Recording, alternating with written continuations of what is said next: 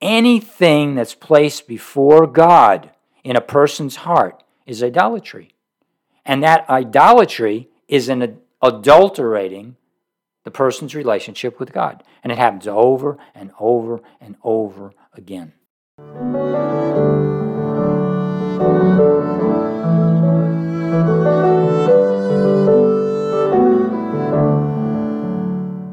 Hello, and welcome to this edition of That They Might Know, a podcast dedicated to proclaiming the gospel of Jesus Christ. I am your host, Dr. William Mazzella, and our teacher is my friend and brother in the Lord, Joe Durso. After enjoying this discussion of God's Word, if you're seeking discipleship or biblical counseling, please email us. Now for today's message. Dear Heavenly Father, it is amazing that you can use sinners saved by grace. And of all the people throughout all the centuries and millennia that have been used by God, going back to Enoch, that you took him, he walked with God. He has the testimony of walking with God, a sinner, saved by grace. And so it has always been. O Lord, that we might understand the things that will be spoken today, things concerning grace and mercy and forgiveness, and especially this matter of repentance. I pray, dear Heavenly Father, that you give an awareness to me, to the hearers. Lord, may this be a time when your Holy Spirit comes and abides and brings a message from your word. I ask these things in Jesus' name, for his honor, his glory, his pleasure. Amen. This is episode 44, and the title of it is Repentance Properly Explained, from the series, The Cultural Christianity. I'm deviating this week from the new series, The Names of God, and from time to time we'll slip back to cultural Christianity and just add to it. It's good to know the times in which we live. It's good to know what it is that presses in on us and tries to keep us from being changed, and it's good to know what we need to be changed from, not be a part of any longer. And so that's why we will have a little bit of jumping, but mostly we'll be in names of God. I want to begin this message with a statement that sums up church evangelism covering the last 3 centuries. In the 18th century, God gave to the world a great awakening. The preaching of men like George Whitefield and Jonathan Edwards in England, Scotland, North America had wide-reaching effects, worldwide for centuries. It led to an extraordinary missionary effort during the 19th century that covered the globe. In many ways, evangelism was spirit-filled. People were transformed by the gospel message, and because of that, they relied upon the Holy Spirit in great numbers to risk their lives for Jesus Christ. The message proclaimed was not man-centered. It had no hint of coming to get something from Christ, but was devastating to the people who heard it. In the first half of the 20th century, there were revivals in Wales, that like the Great Awakening. And it was so powerful that men moved their nation of unredeemed people in the direction of God. And it wasn't men doing the moving, it was God using men, but God who did the moving. During the latter half of the 20th century, unfortunately, Christianity has taken a downturn from its former glories. The health and wealth gospel teaches people to come and get from Christ a worldly life right here and now. Seeker-sensitive churches teach their congregants the fine art of amiability, as if that were the new definition of love. The God who sent prophets to Israel to warn them of impending doom has now, in the sight of the church, become harsh, out of date, and out of sync with the new God of love alone. Words and phrases like divine wrath, anger, hell, and they're out of sync with the new God of love. Where the worm dies not, you're not likely to hear. Weeping and gnashing of teeth has been stricken from the pulpits. Many methods have been devised to coax people into the church so that untaught and unlearned Christians, even though they hear the Bible preached every week, can evangelize others. Sounds strange, I know. Some of these methods are four spiritual laws, just to name a few. Evangelism explosion, there's these 3 circles. On and on they go. Websites offer evangelism with titles such as 7 Ways to Share the Gospel Without Being a Jerk, and How to Share the Gospel Without Arguing. We're even told that Bill Hybels and Matt Mittelberg share 6 different approaches to evangelism that will expand your view of evangelism and help you find the right style to fit your personality. It would seem that in the midst of all these instructions about evangelism, 2 things have been left out. First, Jesus' word to his disciples, and I quote, "Remember the word that I said to you, a slave is not greater than his master. If they persecuted me, they will persecute you." John 15:20. And second, the Holy Spirit's ministry within Christians. Quote, "So the 12 summoned the congregation of the disciples and said, 'It is not desirable for us to neglect the word of God in order to serve tables.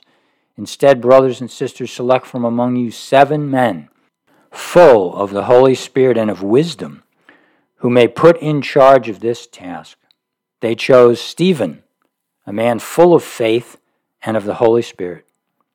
Some from Cilicia and Asia rose up and argued with Stephen, but they were unable to cope with his wisdom and the Spirit by whom he was speaking." Now, this is taken from Acts 6, 3, 8, 9, 10. The point here is clear that men during the apostolic age were not unusual or should be considered unusual according to saving a soul that God does. Because when a soul is saved, a person is filled with the Holy Spirit. Gifts may change. And according to the God-given faith, how those gifts may operate may differ. And I wouldn't say different, but that they don't operate at all. Though all men, some are just meant to be janitors as if they couldn't open their mouth and declare the gospel. Yeah, that's really not a New Testament concept. Christianity has been reduced to rote memory, mechanical repetition, mimicking the words of others, in denial that God is alive and able to speak through his people. That's just a statement that I'm making, which I hope to show the reason why in the course of this message. So the question is, how did all this change take place in the 20th century? Now I'm going to start by saying this out of a conversation I had just this morning with a dear friend on the phone. And in that conversation, he's very much a historian, more than I am. And his thoughts are exactly what I would expect from reading and studying the New Testament, that the early church is a church that cut out a piece of the world for itself. It's not a building where people collect on a Sunday morning for an hour and then go off and lead their lives as though those lives were just like everybody else. But the apostolic church, it was a life within a community. They gathered together. They relied on one another. They gave to one another. They supported one another. And together, there was a loving community that made the world stand up and take notice. Now, the problem with that is it only goes on for so long before persecution comes, and the world seeks to destroy such a thing. Maybe that's a price that the present-day church doesn't want to, and not only present-day, but in the history of the church, has not wanted to go down that path. I understand it. I understand fear. I understand all those things. But if we're going to call ourselves a church, then we should do it according to what the Scripture lays out. So in answer to how did all this change take place that I'm referring to in the 20th century, let's consider, without going into details, the way corruption always takes place, by Satan attacking the Word of God. Has God said, are the words by which he leads his blasphemy of God, which he said to Eve in the garden. The way I will seek to prove that there has been an alteration in the gospel message is by teaching the doctrine of repentance. We have to get repentance right if we're going to get the gospel right.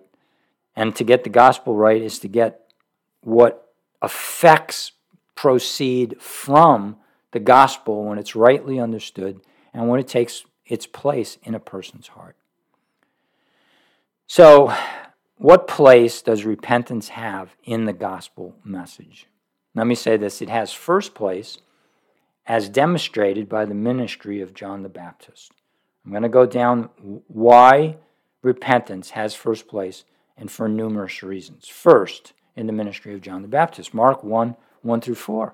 The beginning of the gospel of Jesus Christ, the Son of God, just as it is written in Isaiah the prophet, Behold, I am sending my messenger before you, who will prepare your way. The voice of one calling in the wilderness, Prepare the way of the Lord, make his paths straight. That's a quote from the Old Testament. And then verse 4, John the Baptist appeared in the wilderness preaching a baptism of repentance for the forgiveness of sin. So John came preaching a baptism of repentance. Baptism of repentance for the forgiveness of sins. You know, for a Gentile to become a proselyte to Judaism, they had to be baptized. And baptism was a symbolized death and rebirth for the Christian, which was amazing that he came and he was baptizing Jews, because that was like the Jews saying, I'm not really a Jew, which those Jews weren't.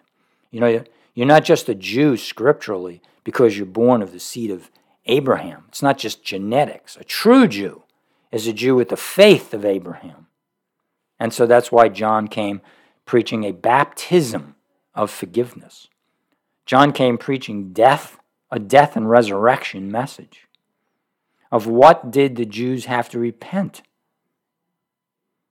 Their unwillingness, number one, to acknowledge their sinful condition. This condition is demonstrated throughout the Old Testament. I mean, one thing that Israel never did was repent. So he came preaching a baptism of repentance. The repentance has first place as demonstrated by the ministry of Jesus Christ. You say, well, that wasn't complete. Okay, let's see what Jesus came preaching.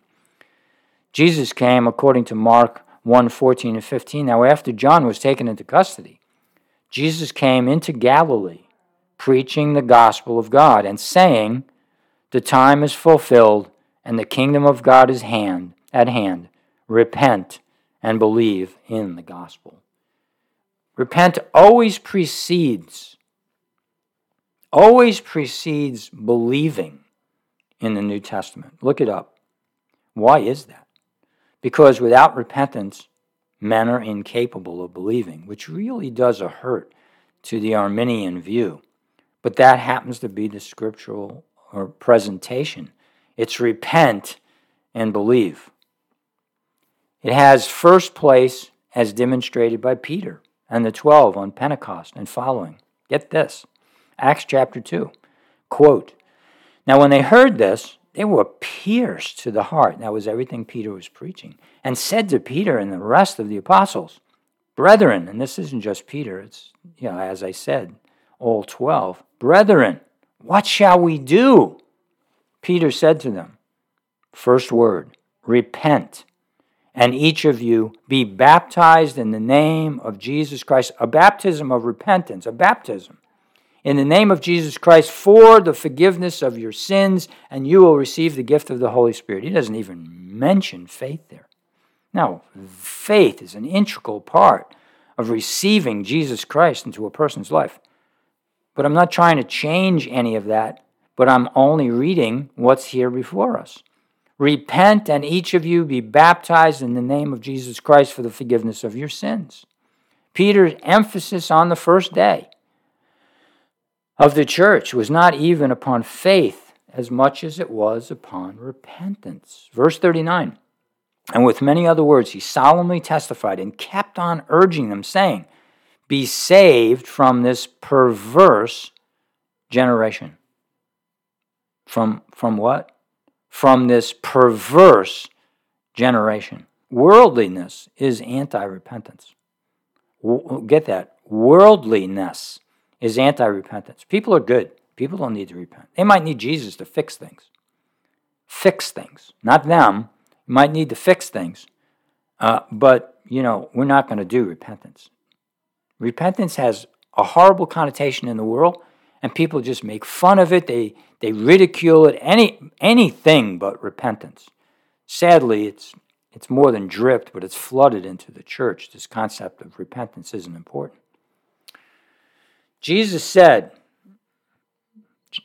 and I quote, then Jesus said to his disciples, if anyone wishes to come after me, he must deny himself, take up his cross, and follow me. Acts 16:24. Jesus advocated self-denial as a necessary means of discipleship. Get that? Self-denial. Martin Luther nailed to the door of Wittenberg, the church there, his 95 Thesis. In it, in the fourth part of the 95 things that he listed, he said it this way: the penalty of sin remains as long as the hatred of self. The penalty of sin remains as long as the hatred of self. That is true inner repentance. That is true inner repentance. So, penalty of sin, in that it destroys the soul. It ruins our thinking and the truth, and that remains within a sinner all his life long in this life until he dies, and he enters into that place where it says the souls of righteous men made perfect. So the man is righteous in the sight of God. He's righteous, and then he experiences a transformed life. But a sin comes alongside and tries to ruin that. And so there has to be a hatred of sin, namely, till our entrance into the kingdom of heaven. And that's how he completed that fourth point. The penalty of sin remains as long as the hatred of self. That is true inner repentance. That is true inner repentance. Hatred of self. Namely, till our entrance into the kingdom of heaven. Such repentance is seen in Peter, allowing himself to be reproved by the younger Paul, as written in the letter to the Galatians. Peter was to be blamed, Paul said. I mean, he was siding with the Jews in something that had to do with circumcision, and is separating himself out as if there were a difference between Jew and Gentile. He was corrupting the gospel, even though it may not have looked like that to him. But what does he do? I mean, he accepts Paul's reproof. He's held accountable by the younger Paul, and he continues this hatred of self and a continuing repentance. Without that repentance, there's no proof of salvation. Without such repentance, a man is not likely to be saved. When again the Jew would not repent, God used them as a light to the Gentiles. Acts 13:48 and following. When again the Jew would not repent, now I'm talking about Israel, God used them as a light to the Gentiles. Acts 13, quote, the next Sabbath nearly the whole city assembled to hear the word of the Lord. But when the Jews saw the crowds, they were filled with jealousy and began contradicting the things spoken by Paul and were blaspheming. Paul and Barnabas spoke and boldly said, quote, it was necessary that the word of God be spoken to you first. Since you repudiate it and judge yourselves unworthy of eternal life, behold, we are turning to the Gentiles. For so the Lord has commanded us. I have placed you as a light, and this is a quote from the Old Testament, a light for the Gentiles, that you may bring salvation to the end of the earth. When the Gentiles heard this, they began rejoicing and glorifying the word of the Lord, and as many as had been appointed to eternal life believed. as many had been appointed to eternal life, believed. The Jews were being left out, and by and large, not totally, and the Gentiles were being brought in. And this is for a purpose of being a light to the world. Israel failed to repent. It has first place, that is repentance, has first place in the gospel. It has first place in the church. And this is fourth. It has first place from Jesus' messages to the 7 churches in Revelation. 4 of the 7 are told to repent. 1 did not want to repent, which is the one willing to suffer, not willing to suffer and die for Christ. It was simply told not to fear. Let me say that again. 4 of the 7 were told to repent. 1 of those 7, they would not repent. Another one didn't have any repentance in it. There was actually 2.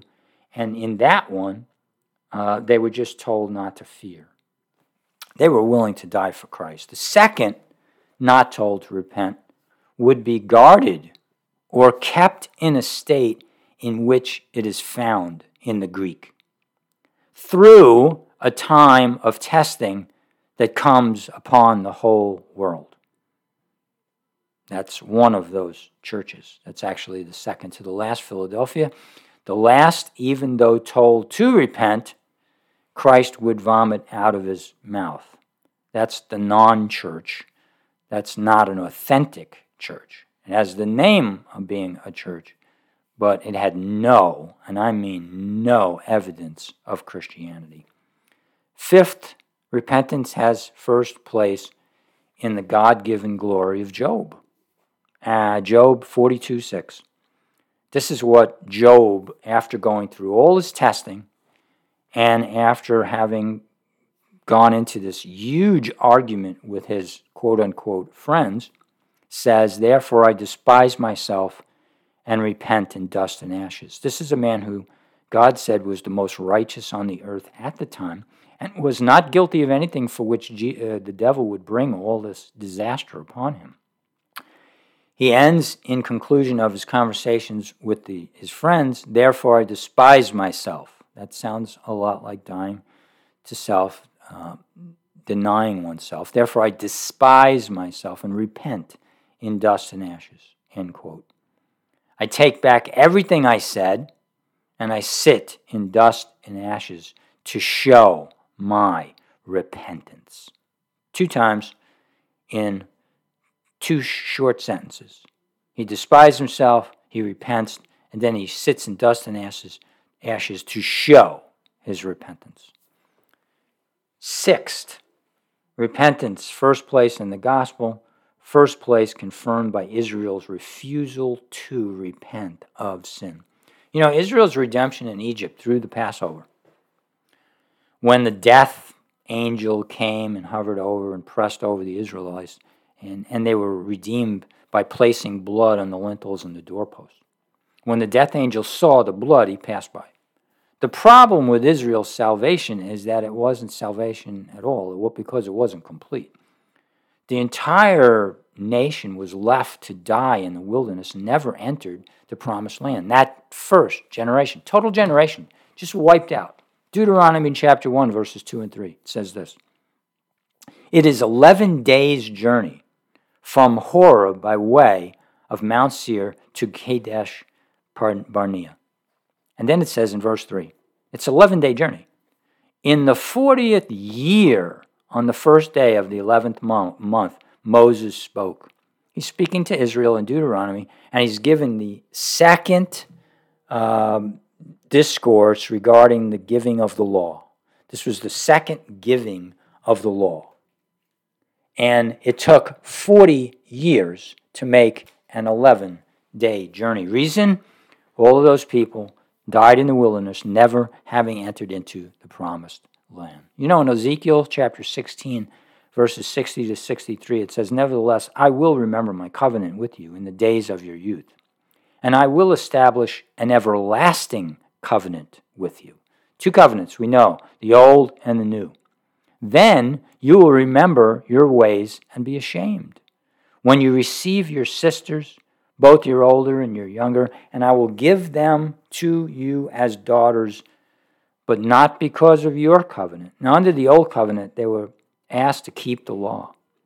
And so in verse 62, he continues, so I will establish my covenant with you, and you shall know that I am the Lord, so that you may remember and be ashamed, and not open your mouth again because of your disgrace, when I have forgiven you for all that you have done. The Lord God declares. The opening your mouth doesn't mean people will never speak in eternity. What it means, they will never speak against God. It means they will never justify themselves before God. It means repentance will have done its complete work and brought men to a new state of living, which is acceptable before God. And that, in part, is repentance. The Israelites only complained for 40 years. I mean, if you brought me out here to die in the wilderness, they just griped and complained, and they never repented of their idolatries, and they put God to the test 10 times during their wanderings, and they never repented of their sins. Now make it clear, God makes a huge point in bringing them out of Egypt,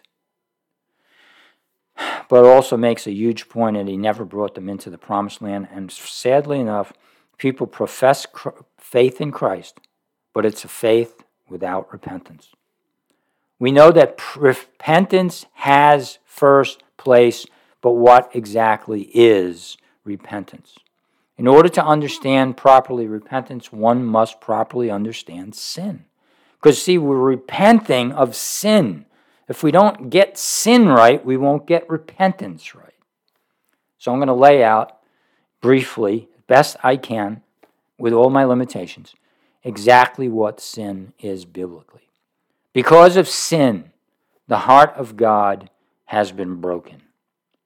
When God formed man, he made both male and female. Genesis 1:27. Very important that we understand this. Quote, so God created man in his own image.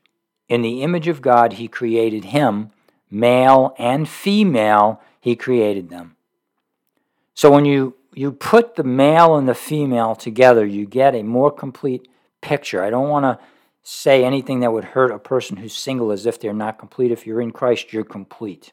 Right now, I'm just talking about the completeness of the human creation, in that he makes man, Adam, and then he takes from man the bone, and he fashions it into a woman. So when God formed man, he made them both male and female. The first marriage is a covenant relationship. And in this completeness of the covenant relationship, God is speaking to the relationship he wants with his people. And so in that way, it's complete. Not that you're not complete as a person, but you're not complete in completing the relationship pictured with God and his people through marriage. So marriage is a covenant relationship predicated upon the promise of being united to only one spouse for life. Predicated upon the promise of being united to only one spouse for life. Genesis chapter 2, 22-24. And the Lord God fashioned into woman the rib which he had taken from the man, and brought her to the man. Then the man said, at last, this is bone of my bone and flesh of my flesh. She shall be called woman, because she was taken out of man. For this reason, a man shall leave his father and his mother, be joined to his wife, and they shall become one flesh. This goes far beyond what happens between a man and a woman, in that it's a picture of the unity, the union meant to be between God and his people. Now, this didn't take place in the garden. It wasn't really meant to. It was meant to take place through the identification with Christ through salvation. I can't go into that in this message. I just want to get this union fixed in your mind between a man and a woman as that picture of God and his people. To break one aspect of marriage is to break the other. Third, Sinful humanity broke the marriage covenant with the Creator God when they trusted in Satan over God. And that's what I meant by the aspects of this marriage relationship. Genesis 3:1 says, "Now the serpent was more cunning than any animal of the field, which the Lord God had made. And he said to the woman, 'Has God really said, you shall not eat from any tree of the garden?'" He here questions God's integrity, his character, his motives, and the woman eventually bought into it. She goes back with an idea in her head about what took place. And so then the serpent lays on her this second devastating blow, which is an absolute lie. "You certainly will not die, for God knows in the day that you from it your eyes will be open and you'll become like God." So Satan goes from questioning to out and out accusing God of withholding from Adam and Eve their sight and godliness. And godliness is the very reason for which they were created. I mean, this couldn't have been a more pertinent lie. Satan lied by accusing God of lying. I mean, it's so much like people. I mean, we really need to see ourselves in this. Third, God used Israel to clarify divorce. Hear that? Third, God uses Israel to clarify divorce, and this whole divorce is a picture with Israel of all humanity. Isaiah 51 says, this is what the Lord says, quote, "Where is the certificate of divorce by which I have sent your mother away? Or to whom of my creditors did I sell you? Behold, you were sold for your wrongdoings, and for your wrongful acts your mother was sent away." This picture here is, and it's confusing in the New Testament for some, just what happens in divorce. Divorce is only legal when adultery occurs. And it's never meant to be. I mean, I'm not advocating divorce. God hates divorce. That's clear in the scriptures. But in Matthew 5, Jesus said this. It was said, "Whoever sends his wife away, let him write her a certificate of divorce. But I say to you that every one who divorces his wife, except for the reason of unchastity, that she plays the harlot, makes her commit adultery." If she hasn't already committed adultery, and you send her away because she burnt the toast, you're making her an adulterer, which, if you remarry, you will become an adulterer too. That's God's teaching, not mine. It is adultery that breaks the marriage vow. Now, when it comes to divorce, when people come under the blood, everything is forgiven. I want to emphasize this. Some people want to make divorce as the unpardonable sin. That is not in Scripture. Every sin ever committed has in it a weight of eternal punishment. You hear that? Every sin. So if you think that you can go into this life and you're okay because you never remarried, because you never divorced, and those who remarry and re-divorce, that sin is on their, really? That sin is on their record for what? For eternity? Can they never be forgiven of that sin? Or just in this life, they can't be forgiven of that sin. So they can't be used in ministry. They're disqualified. Yeah. You really need to rethink that if that's where you're at. Adultery breaks the marriage vow.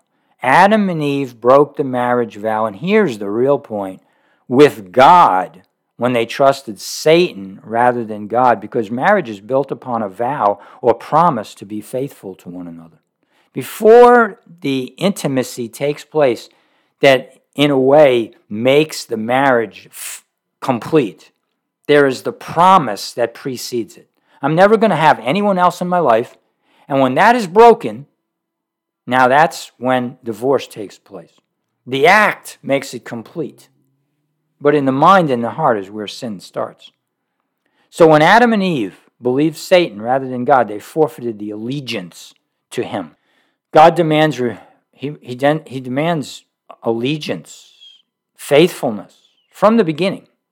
Just remember, nothing took place except Nowhere is it sinful to eat fruit. It was forbidden fruit. And that forbidden fruit, biting into the fruit, was an act of disobedience. The decision to get there was where the sin began. It leads, as in James. It takes place through temptation. But when sin is conceived, and that's where the will sets a person off and they do the thing. When in that conception, that's sin. Jesus said, out of the heart, the mouth speaks. It's in the heart where sin begins. So their lack of faith became faithlessness on their part. They have forfeited their allegiance, and the whole human race was plunged into sinful behavior because it abides in our hearts.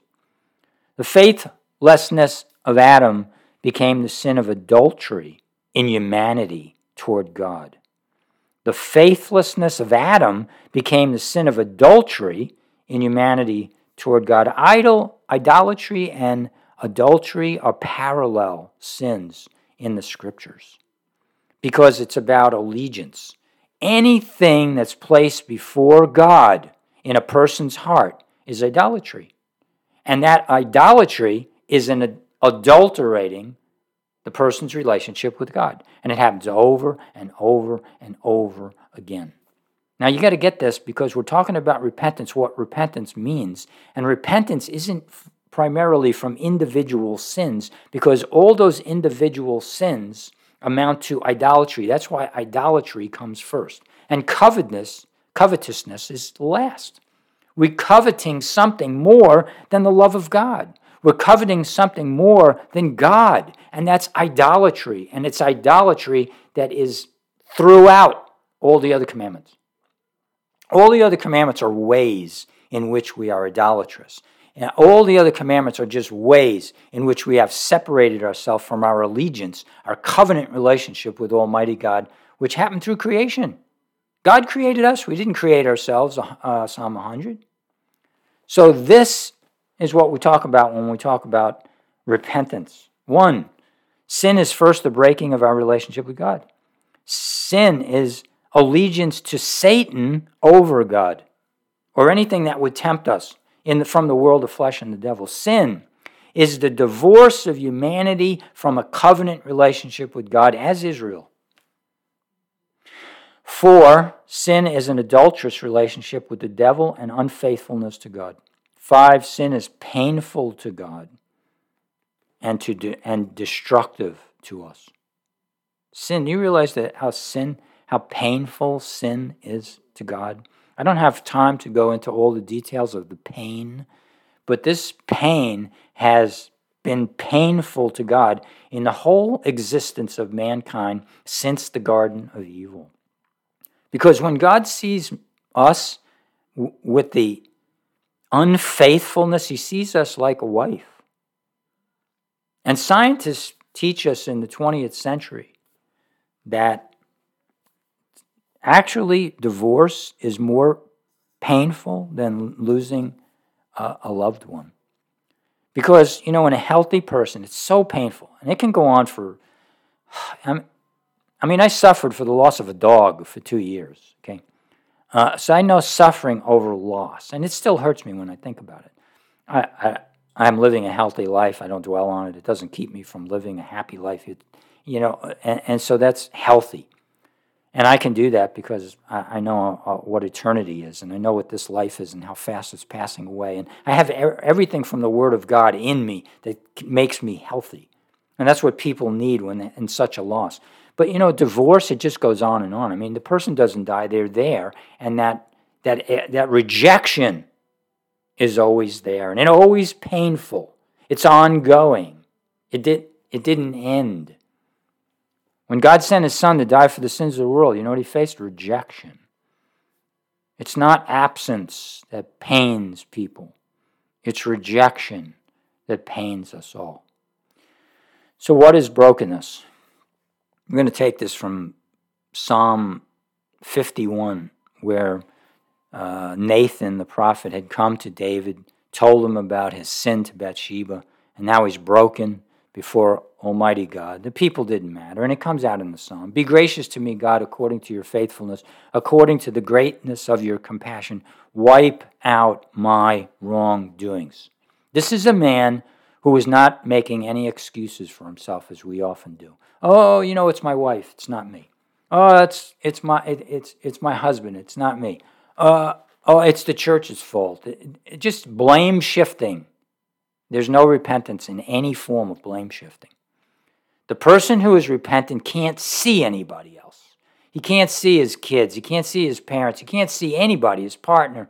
All he sees is himself. He doesn't necessarily mean that he doesn't know that other people are at fault too. That's not the issue. Self here is so big in the right way because self can be so destructive that he can't see anybody else. Wash me thoroughly from my guilt.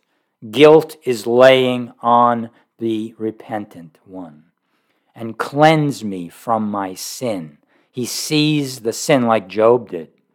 For I know my wrongdoings. Okay, he's not clueless. And my sin is constantly before me. I mean, he's always in sin, and now it's over his head. He's got to do something with this. Against you, you only, I have sinned and done what is evil in your sight. See, this is where those other commandments fade into obscurity because it's about idolatry. Idolatry is the overarching sin. I've just said it. I'm saying it again because to David, you and you alone. He sinned against the nation. He sinned against Bathsheba. I mean, her poor husband was killed because of his sin. He was let out to die on a battlefield. But when David is praying and when he's seeking God, it's against you. You only have I sinned and done what is evil in your sight. Why? Because God got really big to David. So that you are justified when you speak and blameless when you judge. Okay, God gets all the credit for truth now to the repentant one. God's right, I'm wrong, we're all wrong, the world is wrong, God's right. May all men be liars and God is true. Verse 5, behold, I was brought forth in guilt and in sin. My mother conceived me. Okay, I mean, he gets it. He really gets how wicked he is and how long he's been wicked. Behold, you desire truth in the innermost being. See, that's not me as a sinner. And in secret, you will make wisdom known to me. That comes from God, not from us. Oh, that we would get that and stop with being so scholastically achieving. Verse 7, purify me with hyssop, and I will be clean. Cleanse me, and I will be whiter than snow. I mean, we need something white here. We need to be cleansed in a purifying way because I am filthy. I'm laying in the gutter. I'm in the sewer. Let me hear joy and gladness. Let the bones you have broken rejoice. A repentant man is a broken man. You know, George Whitefield took 30 days to come to Christ. He couldn't eat. He almost died because his sin was weighing so heavy on his soul. Is that how people come to Christ today? Or they come with a smile on their face?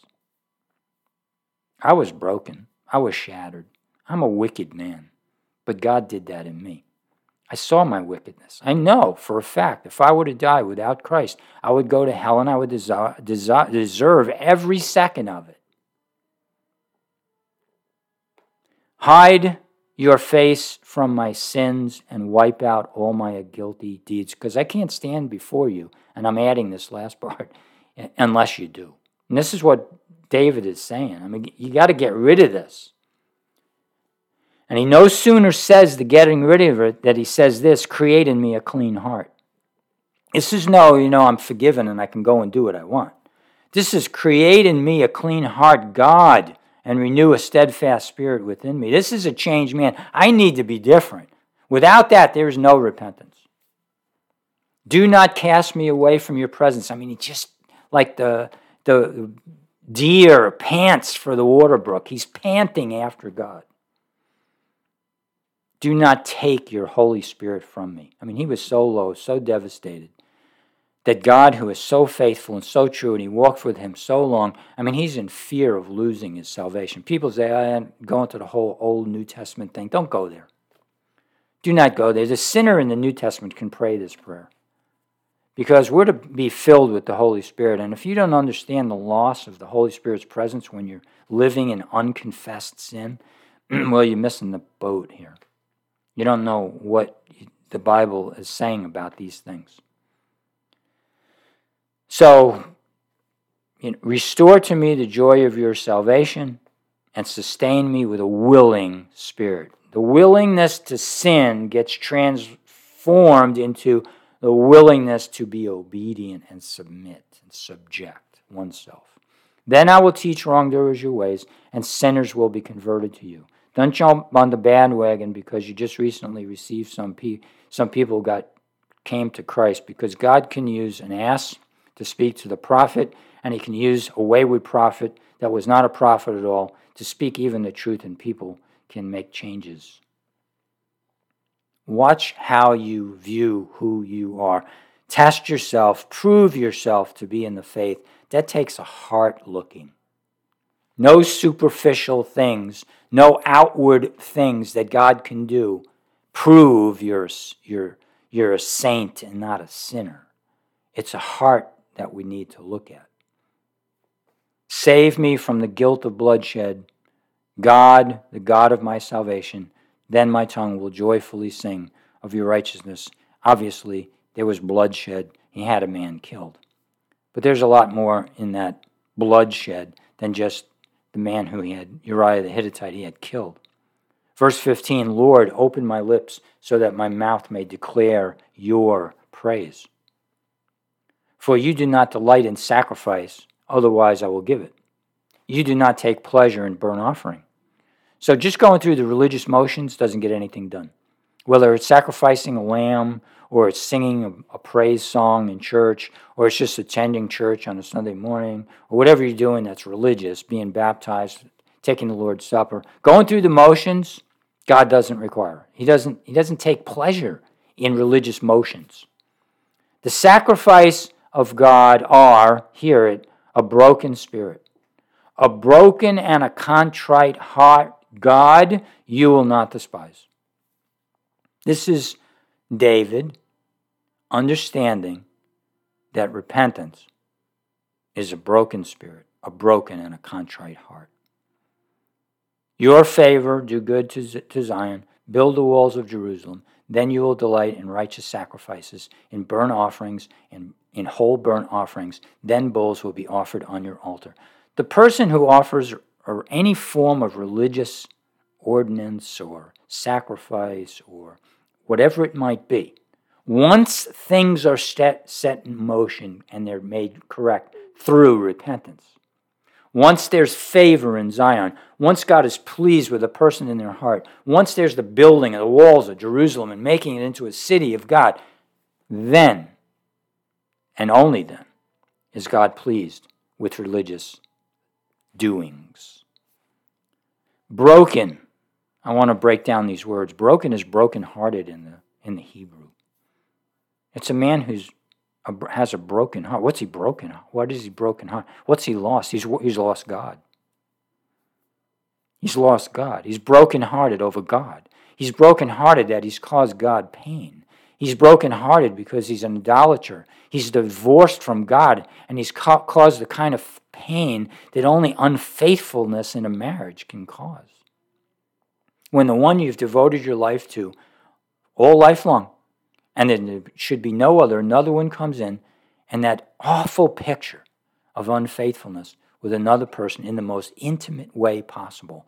This is the pain that God experiences in loss of humanity. And God doesn't experience pain like we do. We're wicked, wretched sinners, and we experience emotional pain. And then people go out and they kill the spouse. God dies for the spouse. God dies for the ones he's chosen. God dies for the ones he's ordained to eternal life and placed on them his grace. God pains like the pain of a God who's perfectly holy, perfectly just, perfectly true, and perfectly loving. Not us. We're not perfect in any way. We're evil. God calls us, God says to people about prayer. If you, being wicked, know how to give good gifts to your children. So there's a faithful, loyal father or mother, and they're going to give a good gift to the child, and their heart's just full. And Jesus says, if you, being wicked, know how to do that, how much more will your Father in heaven? How much more? Infinitely more. So the infinitely more that is infinitely more loving experiences infinitely more pain. Think about that. Think about Jesus' death on the cross in that way. Think about God, who has experienced generation after generation of rejection in an adulterous way. And here we are. He's still long-suffering. He's still going with the plan. Broken equals brokenhearted. Contrite in heart. It's broken in spirit. Broken in spirit. The word for spirit there is to exhale. You're not sucking in the breath of life, you're letting it out. It means something unsubstantial. Substantial like this is real life. I've come to give you life and to give it more abundantly. This is unlife. This is unsubstantial. It's exhaling life. It's crushed, it means. Spirit means crushed. Exhaling life in a ruined way, a ruined life. The person who repents is brokenhearted over what he's done to God, and he recognizes his life has come to nothing. Isaiah standing at the doorway, and the train of God's robe is filling the temple. He can't even go in. And what does he say? I'm a man of unclean lips among a people of unclean lips. The very thing meant to use for God's glory is unclean. This is repentance. Contrite heart. Again, crushed. He's broken-hearted. His life is out. It's gone. It's not substantial. And he's crushed. This is repentance. This is why in revival these kind of things take place. The heart of God has been crushed by man's idolatrous and adulterous ways. So I'm going to conclude this by talking just for a couple of minutes about Psalm 22, because here's Jesus hanging on the cross. This is Jesus, he who knew no sin, becoming sin for us. And what's the expression of his heart? What do the words say when he's hanging on the cross? This is him in our place. This isn't Jesus. This is Jesus taking sin to himself in the sinner's place. My God, why have you forsaken me? Far from my help are the words of my groaning. This is like a spouse saying, I've been faithful all my life. Why are you doing this to me? Only he's saying it to the Father who's pouring out his wrath on the sinners. Only Jesus is in the way. My God.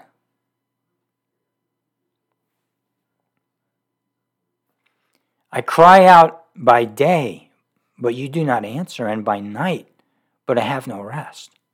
There's a sense in which Jesus is hanging on the cross by day, midday, and then the lights go out, and it's dark.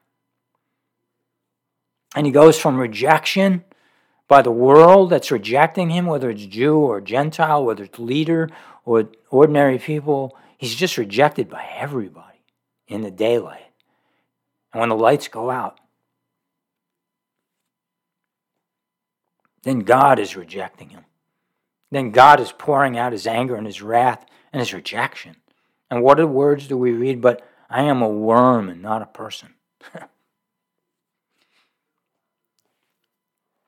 He takes to his soul, his heart, and his mind that he's a worm, because that's what a sinner is, not a person. We want to look at Calvin and we want to say, we're made in the image of God, and we want to focus right there. Let me tell you where we need to focus as repentant people, that we're worms and not even people. You want to walk in humility? It says humble yourself in the sight of God and he'll lift you up. You want to humble yourself, see yourself for what you are, as I have to see myself for who I am, a worm. Jesus says, I'm poured out like water, and all my bones are out of joint. My heart is like wax. It's melted within me. The sun is burning. The righteousness of God is burning. I'm just melted out to nothing. My strength is dried up like a piece of pottery, and my tongue clings to my jaws, and you lay me in the dust of death. You know, the water is the water of life, but it's just dust. For the kingdom is the Lord's, and he rules over the nations. All the prosperous of the earth will eat and worship. All those who go down to the dust will kneel before him, even he who cannot keep his soul alive. And on those last sentences there, the key point here is we can't even keep our own soul alive, and yet we walk around in such pride like we're it. You know, just this look. I mean, you can't turn on the TV and not see, you know, in people singing and doing all their stuff, and it's just like, look at me. You can't even keep your soul alive. I mean, we can't move from here to there unless God enable it to take place. I mean, you don't realize how sovereign God is. But that's not humanity. That's not idolaters and adulterers. We think who we are. The sinner's heart that is broken is not broken like a bone into two parts. It's not a machine that no longer works but needs to be fixed. The broken sinner must die so that he can live anew. The problem with much preaching today is there is not sufficient clarity concerning the need for death in the sinner. Coming to Christ is not a desire for God to fix our lives and make us better, or even ourselves. That's not the focus. It's death to self. Coming to Christ is first that we die with him to the world, the flesh, and the devil. Israel's greatest sin was compromise. God said you can't be like the worlds around you. He made different dietary laws. He put up all kinds of walls because he knew what would happen, and it did. And it's happened in the church, no different. Don't be judging the Jew too harshly. Apart from identification with Christ, there is no becoming a Christian, and there's no identification with Christ without death to self. Romans 5:1-4, we conclude on these verses. Are we to continue in sin so that grace may increase, Paul said? Far from it. May it never be. God forbid. How shall we who died to sin still live in it? Or do you not know that all of us who have been baptized into Christ Jesus have been baptized into his death? Therefore, we have been buried with him through baptism into death, so that just as Christ was raised from the dead through the glory of the Father, we too may walk in newness of life. Apart from godly repentance, apart from the Holy Spirit working a godly repentance in our hearts, there is no death to self. There is no baptism into Christ Jesus' death, and therefore there can be no newness of life. Heavenly Father, these are hard truths. And we live in a culture, the last thing the world has ever wanted to know. And the world has been getting worse, if your word is true, and it is. And the world is getting to a place where dying to self in any way, which is ruining all relationships, it always has. But in the last days, men will be haters of God. I mean, they will be just haters of one another. There will be nothing good. It's going back to pre-flood days when he had to do away with the entire world except for 8 people. We're getting there. We're well on our way. We're in the billions of people, and the Antichrist is standing at the door, and he wants to just take over and rule the world. That is Satan in him. Lord, I pray, make your church ready. Allow us, Lord, to embrace the true gospel, a gospel of repentance, a gospel where we see ourselves for what we truly are, through the Word of God and not through our own delusions of who we are, made in the image of God. Yeah, that image was lost. Do we retain it to some extent? Well, sure. Is it an extent that would bring pleasure to God? No. We are, in every part, tinged, ruined, dismayed, destroyed by the sin that exists in our lives. It ruins everything. I pray, dear Heavenly Father, that you would open the eyes of the hearers, continue to open my eyes to present-day sins. Allow me, Lord, to continue to die to self, repent from sin, repent from the idolatrous, adulterous way that if left to the flesh, we live. Lord, cause us to live in the Spirit, to deny the flesh, to live by faith in the promises of your word that gives us those promises of a resurrection from the dead, here and now, in part, then completely. And we'll give you all the honor and all the praise and all the glory. In Jesus' name, amen.